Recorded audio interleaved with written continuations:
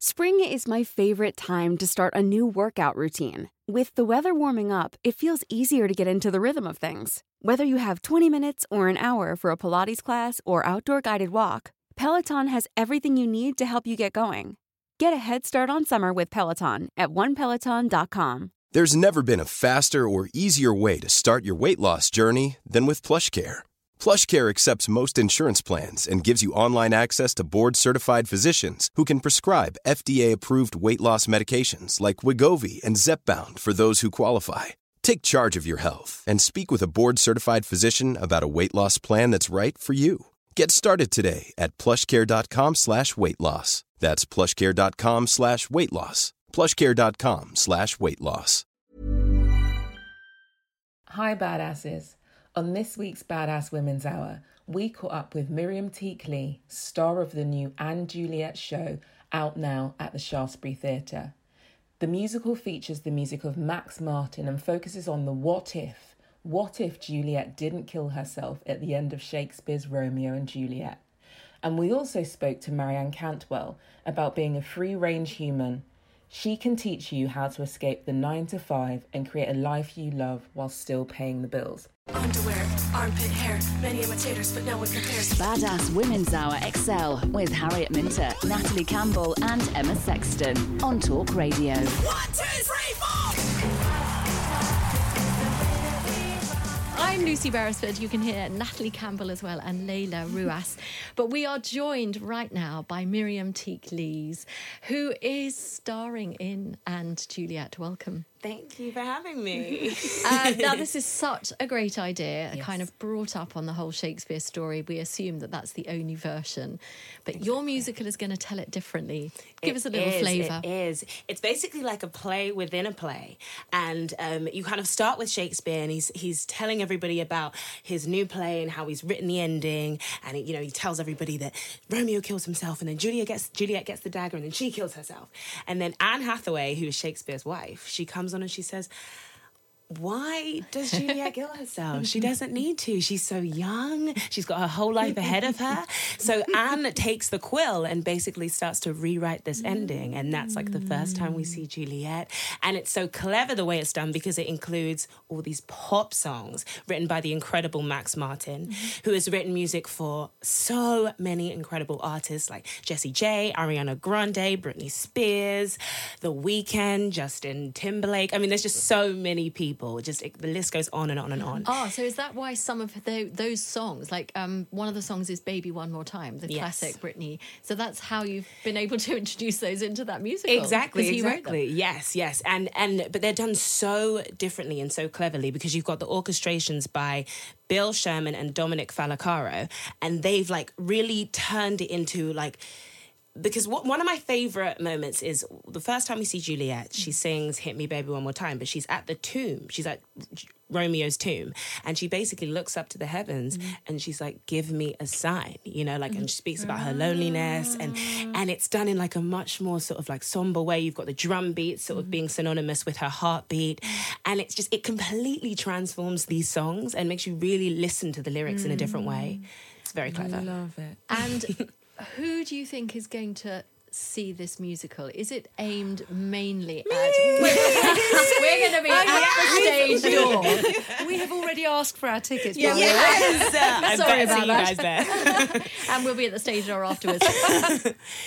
The great thing about it is that I think, there's no set audience. I think it's something that is, it's relatable to so many different people because Juliet has like the focal story, but there's lots of other characters that we see who are also on a journey of self-discovery. New characters. We've got some new characters in the story. Juliet meets somebody called Francois, who is, he's played by Tim Hendren, and he also is kind of in a similar situation to Juliet in that he's being like suppressed by his parents as well. He's got a sort of dictator father and and Juliet kind of comes up and she says, no, you've got to be confident, you've got to step out, and she kind of like helps him find his courage and because she's kind of found this strength to go on and live her life. She kind of tries to help other characters as well along the way. And it's really interesting how these different characters come across. Yes. You're you're just effervescing enthusiasm for this, which is why I'm like, I need to go and see it right now. What is it like to be able to play this sort of character and have all, the production of it all and all of the great names that you mentioned? I mean, it's just incredible. I mean, the cast as well are so brilliant. That it's every day you go into work and you just learn so much. There's always something to take from these incredible actors that you're working with, and the passion that everybody brings as well. It's like you're always rooting for it. You feel like it just has to be a great show because everyone's so passionate and has something so great to bring to the table. So and because we did a run in Manchester before, and that went really well, and the audience reactions were just brilliant, and the things that people were saying, that they found it so relatable and that it was so great that it was a new age musical and flipping this play that we know so well and looking at it in completely different eyes, and people really seem to enjoy it. So I'm so excited to open here. And how many hours of days of rehearsals and training is involved? We actually started with a workshop last year. May was the first time I did a workshop, and we did it was only a 2-week workshop then, and that was 10 till 6 days. And then we had another workshop this year, January time, and that was a 6-week workshop. And then we started rehearsals, and that was mid-July we started, did about 6 weeks there, and then we moved to Manchester and then started teching. So it's been a long process of changing things, of everybody nipping in ideas and just trying to bring something that we're all very proud of. Can I just say, the Arabic version of Romeo and Juliet is Layla Majnun, so I'm your Juliet. I love it. Yes. I knew we were connected the minute you walked in. I felt it. I love that. But it's a story that's relatable. Yeah, absolutely. Love, heartbreak, family pressure, finding yourself. And so no matter what, again, to your question, Lucy, around who is this for? Yeah. I think everyone can relate to that at some point in their lives. And I don't know about you, but it was the first thing that I read of Shakespeare in school where I was like, I actually get this. Yeah. I get it. I can pass an exam because I get it. And then I watched the Baz Luhrmann version and then fell in love with that. And I mean, Mercutio on the stairs in Young Hearts is one of my most brilliant, iconic. I could do it in my sleep. So that's the most remarkable thing about it as a play, is that we have all been there. Exactly. 500 years old, but we have all kind of had either crushes or first love where it's really, really deep. Yeah. But what I'm intrigued by this kind of setup to the musical, which is that Anne Hathaway says, let's do it differently. Yes. And in a way, she gives permission for Juliet to kind of step into her own life. Yes, yeah. How important do you think it is in the 21st century that we still remember to give women permission to do that? It grates on me because I think we shouldn't need that, exactly, but somehow we still do. Yeah. I mean, it's so important because it's like women have always been powerful and have always, had this energy and they should be able to say and, whatever they feel, right? And should be able to take control of their life. But before you could say it was a majorly patriarchal society, it's getting a lot better now, but we should still be lifting up other women and, not bashing down men in the process. Do you know what I mean? But just knowing that we can do this and bound together, Brilliant. Miriam Teak Lees, all the best. Break a leg, as they say, for the production. Thank you. It opens on the 2nd of November, or is that the preview? The preview starts 2nd of November, and then we open fully on the 20th. Wonderful, and it's at the Shaftesbury Theatre in London, so all the very best for that. Badass Women's Hour XL on Talk Radio. She'll get you talking. Welcome to the studio, Marianne Cantwell. Thank you very much indeed. Thank you. I'm so excited to be here. It's great to have you. Fantastic dress as well. Yes. Very nice. What led you to write the book? Well, actually, the first edition came out in 2013, and that was at a time when I think people didn't know there was an option other than a job. It was like you were in a job or you were freelance or you were like an entrepreneur putting a lot of money in. And there wasn't this option. And in this new edition that's just come out this year, the reason I rewrote it is there's so much comparison out there when you're thinking of doing something else, or you see people with the perfect Instagram accounts or huge followings on like LinkedIn or Facebook. And people I've noticed are having a lot of trouble finding their path in all that noise. And you've also used a brilliant quote from someone called Seth Godin, whose emails I get every day. He's a sort of kind of tech business guru. And the quote is gorgeous. It says, instead of wondering when your next vacation is, maybe you should set up a life that you don't need to escape from.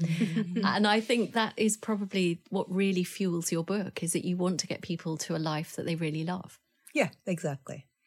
And so how? Because I'm I'd like to I've got my know pen at the ready. So, Top 5. Yeah, Top give it to 5 me. tips. What do I need to do? Well, I think the big thing, especially in a world where you have so much input all the time, is to be really aware of what is it, firstly, that you actually want. And it's amazing. So many people, I've been doing this work for 10 years, and so many people come to Free Range Humans and they go, I want to do something different. And you go, what would that be? And they're like, I have no good ideas. So the first thing is, we call it getting back in touch with your internal GPS, which if you are like me and a lot of our people, overachiever, perfectionist who likes to people please, you can really lose your way very easily. So the first thing is actually knowing what you want. But the second thing is actually knowing what you have to offer. And that's where this term that I think you've been mentioning already, which is your weirdness is your edge, comes in. That, when you've been doing one thing for a while and maybe like leaving a bit of yourself at the door every day to get paid, it can be really hard to remember what it is that actually is you. What's your biggest strength? What's your biggest superpower amid all that? And I think that's really important if you want to stand out and know what to do next. Do you think sometimes perhaps your weirdness can sort of guide you to that place instead of you knowing what it is? I mean, there's the Greek model, Sophia, who has the eyebrow, she's got the monobrow. Yes. She's absolutely stunning. And in your sort of normal world, they go, no, she couldn't possibly be a model. And now she's this huge model, Instagram star, whatever, influencer. So is it your weirdness that you should allow to sort of guide you? I think your weirdness can sometimes even be your normality. So it's about what is it that, if you think about when you go to work or if you're in business, you show up in your business or work every day, and there's something that you hope others don't see. So, for example, you might be the one who's really into yoga and spirituality, but then you go into your law firm and you don't want them to know about that. Yeah. Or maybe you're the one who works in a media company, but you're really an introvert and you've had to pretend to be bigger personality than you are. These things are your weirdness. So for me, one of my things is I identify as an HSP, a highly sensitive person, which means you have high empathy, you feel everything around you, noises bother you like at a higher scale than anyone else. And it was a huge liability in the workplace and I had a history of anxiety. But when I moved into the free range world, those were actually the things that made me stand out. So because I was more sensitive and empathetic, in this field, and you mentioned Seth Godin, and there's so many people writing in a very, I'd say, slightly masculine way about this. And the fact that I didn't try to hide that and I lived in people's heads and how they felt was actually the reason people picked up this book and it did well. And I think that's just one example. But it's useful to have this sort of book in I guess in your voice. So for anyone out there, one of the first books I read like this was The 4-Hour Workweek, and it's very masculine and it's very much like hack the system, hack the system, hack the system. And you feel like that's the voice that's in your head all of the time. But if you aren't that sort of person that hacks the system and, can figure out ways to I think he wins a kickboxing competition by way of a default. If you're not that sort of person, you have to use your superpower and what's unique to you to make things work. And actually, Tim Ferriss is a great example, the author of 4-Hour Workweek. So he, for people who don't know that, he's the ultimate, find a way to cut the corners, like get around, do things fast. But actually, if you know anything about him, he is someone who has been obsessed forever with human performance, how to be. He's a massive geek about all the ways that we show up in the world. And he didn't hide that. He's known for his weirdness, for his difference. And I think that's the key. But you've got a great chapter on what to do when everybody else in your life doesn't want you to make these changes, because it is all very well identifying the changes that you want to be making. But if you're meeting resistance around you, how do you break through? Are we talking about the Beige Army chapter by any chance? Yeah. So I'm just going to talk about that term. So this is a term we came up with that gives a name to this sense. We've all heard it when you think you might want to do something different and you mention it and people are like, well, that's a bit weird, isn't it? Or are you sure that's safe? Or, you don't have a PhD in the topic. And there's these naysayers. And I gave them the name the Beige Army because to answer the question, the very best way around them is to name them, because otherwise it's you against all the normal people. And most of us don't want to be weird. Most of us don't identify as a rebel. I want to be someone who gets on with people. And so when you realize it's not everyone who thinks you should stay safe versus you, and you go, that's the Beige Army. They're people who are kind of afraid of passion, afraid of difference. You can step back and realize there's a huge movement of people who are, completely responsible, normal humans who are doing these things. And I think that's when you can make better decisions. Yes, but you're making them from your own position. So Correct. can you see there being a sequel here? Well, given I decided to do a second edition and not a sequel, the reason was I wanted to extend it. And so, all this talk about your weirdness being your edge, I talk more about, anxiety, what to do when you're not that model of the sort of person you think you should be to do this. That was all in there. So I think in a way, it's kind of its own second edition. Marianne Cantwell, thank you very much indeed. Marianne's book is Be a Free-Range Human in all good bookshops. Thank you very much for coming on the show. 1, 2, 3, 4. This has been the Badass Women's Hour podcast with me, Harriet Minter, Natalie Campbell and Emma Sexton. If you want to hear more from us, you can come follow us on social media at Badass Women's Hour HR, or leave us a review and tell us how much you love us.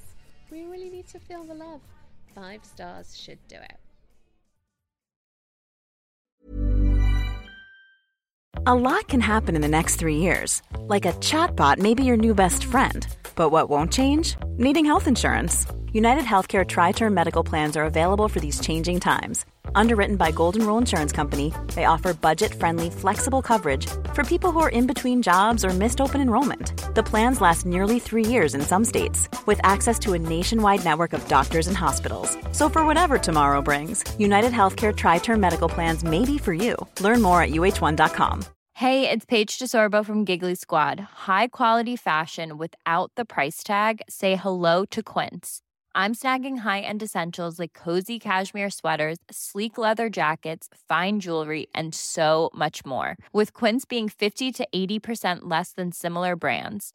And they partner with factories that prioritize safe, ethical, and responsible manufacturing. I love that. Luxury quality within reach. Go to quince.com/style to get free shipping and 365-day returns on your next order. Quince.com/style.